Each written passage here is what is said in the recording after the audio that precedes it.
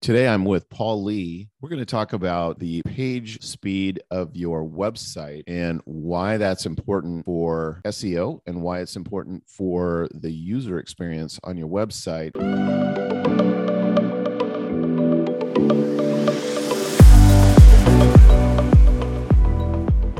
Welcome to the Biz and Life Done Well podcast, where we explore what it means and what it takes to do business and life well. I'm your host, Peter Wilson. If you're like me, you're intrigued by stories of common people who have achieved uncommon success in business and life. Join me as I interview fascinating people about how they got started, their successes and failures, their habits and routines, and what inspires them. Paul is our SEO expert. He dives really deep in the weeds with SEO. So that's why we're going to Paul today. First thing that I'd really like to talk about is this whole notion of page speed. What are we talking about? One of the big shifts that's happened in SEO in the last couple of years has been, Google's always wanted, have your site to function well and all that kind of stuff. And it added a definition of that your site has to be fast. And over the last few years, after initially introducing that as a ranking factor, as something that would affect where you land in that 1 to 50 spots on the for various searches, they've dialed up the importance of that. So nobody knows the exact algorithm that Google uses. It's extremely complicated, but we do know from experimentation that page speed matters more and more than it did even a couple of years ago. So there's become a new emphasis in SEO of not just putting the keywords in the right place. We still need to do that, not just getting the right kinds of links and having good business profile stuff and all that. But now we've got this technical aspect to it as well as how fast does your site go. So we've ended up kind of morphing into optimization for speed experts, right. And that's been really interesting. But the reason why this has happened. Well, let me cut you off right there real quick. So page speed, just to be clear, is how fast the page loads? Yes, from the time you press enter or you click to the time you can interact with the page, and then the time that the page is fully loaded, which are two different things. You open up a website, you can see the first image maybe, but you can't scroll any further. Then stuff kind of fills in.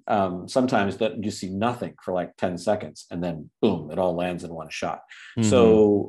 So Google measures all the little things in between, how with the first little slice of information, everything else. But what you're basically wanting to do is get a usable, visible page as quickly as possible to the user. So what they're really talking about is how quickly a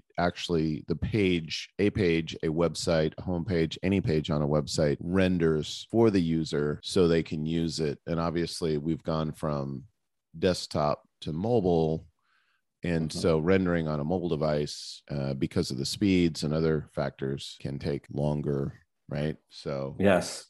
Yeah. And it's much longer. So they're two different animals. So you really need to measure on both. Because not only is it generally desktops are connected to faster networks than some people driving out in a rural area might be on a slower network. Mm-hmm. But also the processors inside of phones are less powerful than desktop processors are. So script like JavaScript and things like that makes I've also heard difficult. That just to geek out for a second here, I've also heard, and I don't know if this is true, that even if you have a web browser on an Apple device like Chrome, it's still going to use Apple's rendering engine, and that can slow things down. One of the reasons that I think it's super important now with respect to SEO is the fact that Google has switched, was it like a year and a half ago, to mobile search results is their primary search result to rank SEO. Yeah. And that means like a lot of people, if they test their website for speed, test it on desktop generally. And they miss out on the fact that you can have a site that ranks as an A, you get a good score, everything's going what seems to be going well on desktop, and then you can look at your mobile numbers and gag because they're just terrible. So if you run a website, let's say you're a law firm or something, and most people happen to be using desktop for that, to find that type of service, for example, Mm-hmm. you're still going to get penalized in the search rankings if you have not optimized for mobile. Yes, absolutely. Absolutely. And even in a place like that, you'd be surprised how many people will use an iPad or a tablet or a phone or something. So, Yeah. So Google's thinking behind that is that stuff is just going to grow, and so we want to pay more attention to it because they believe that it's going to be more and more of the share of traffic to the site. Right. So, yeah. Cool. So, so Paul, what is good page speed? That's a really common question because you say, okay, page speed matters. So what is a good page speed? What are we aiming for? You should be able to interact with the site within 3 seconds. And that probably right there caused some people to go, uh-oh, because they know their website doesn't do it in 3 seconds. Or do I have to get out a stopwatch and time it? Good news is you don't, because there's a bunch of tools that we can use to test it. But yeah, in fact, we talk about more at that at the end, but I definitely, you don't have to get a stopwatch out. In fact, if you tried that, you wouldn't get accurate results because obviously you probably have been to your website. So when you reload it, it's reloading out of cache and it's doing all these other kinds of things so that you would, not necessarily get the same response that somebody else would get. So it's best to kind of do it from a controlled environment through certain software that emulates the loading of the page. And then you get apples to apples comparisons. But yeah, 3 seconds. And that's a pretty high, barrier for a lot of people. That doesn't mean the page has to be fully loaded, but it has to be interactive and like usable by 3 seconds. Yeah. But yeah, the closer you can get to 3 seconds for complete as well, the better off you are. Now, on mobile, you're probably not going to get there. But you need to get as close as you can. Right. That's what you're looking for. Let's just kind of dissect it a little further in terms of the actual things that could be messing up with the page speed of your website. You got 3 things. The first thing that you talked about was website hosting. Yeah. A lot of people, they go for the budget hosting. They go for something where they're comparing. This one has it for $14 a month, and this one has it for $12 a month. So they're going to go with the $12 one. Yeah, ouch. I get saving money. And in this economy, as they say, I understand, but I don't know. That's a bit like just renting the smallest office space you can possibly get and just cramming everybody in it and saying, well, it's the budget. Getting the smallest air conditioner you can. Yeah. And everybody just stands closer to it. So a lot of this budget hosting stuff, you are one website hosted on a computer which hosts thousands of websites. So it is sharing the resources for its processor and memory and hard drives and everything else across thousands of websites. Of course, it's going to respond a little slower than a machine that is, say, dedicated to it. Now, that maybe a dedicated machine is too much, is overkill, but there are ways to be in between.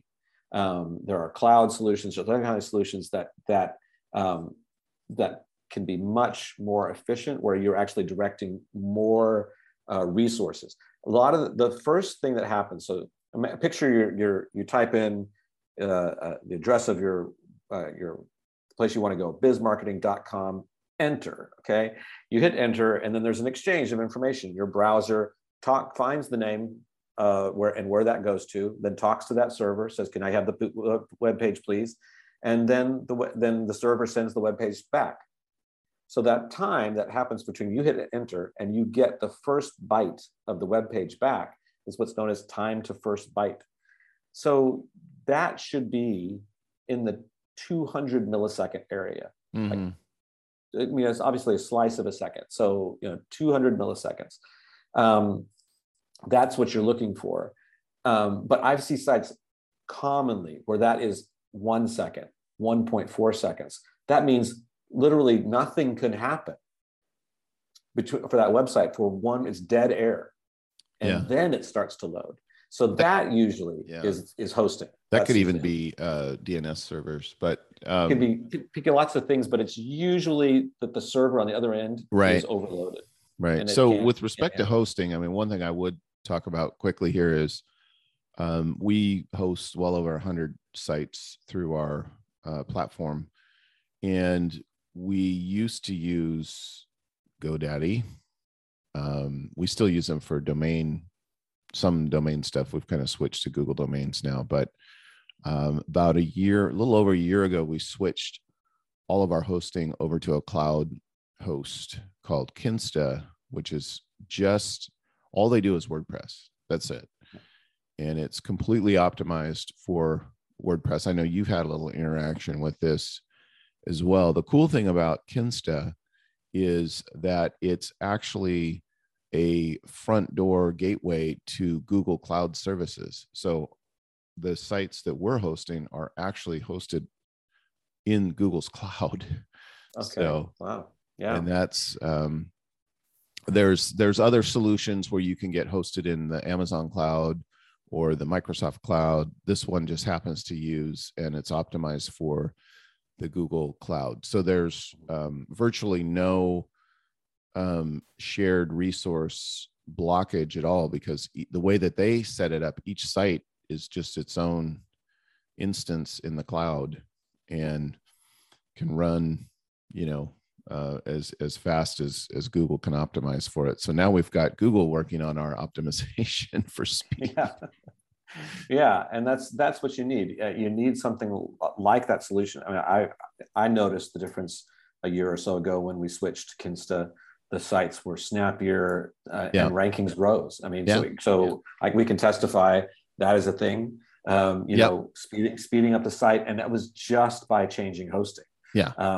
And I think that's something that a lot of people need to consider. That's like the first step. And some people, it's too difficult. There's a lot of we can make it so you can move the hosting. Right. Exactly. Yeah.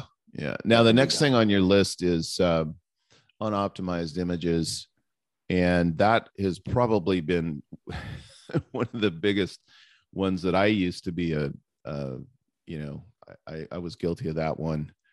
When I would be putting websites together. I no longer build websites. I let others that are much smarter and faster than me do it. But let's talk about that one.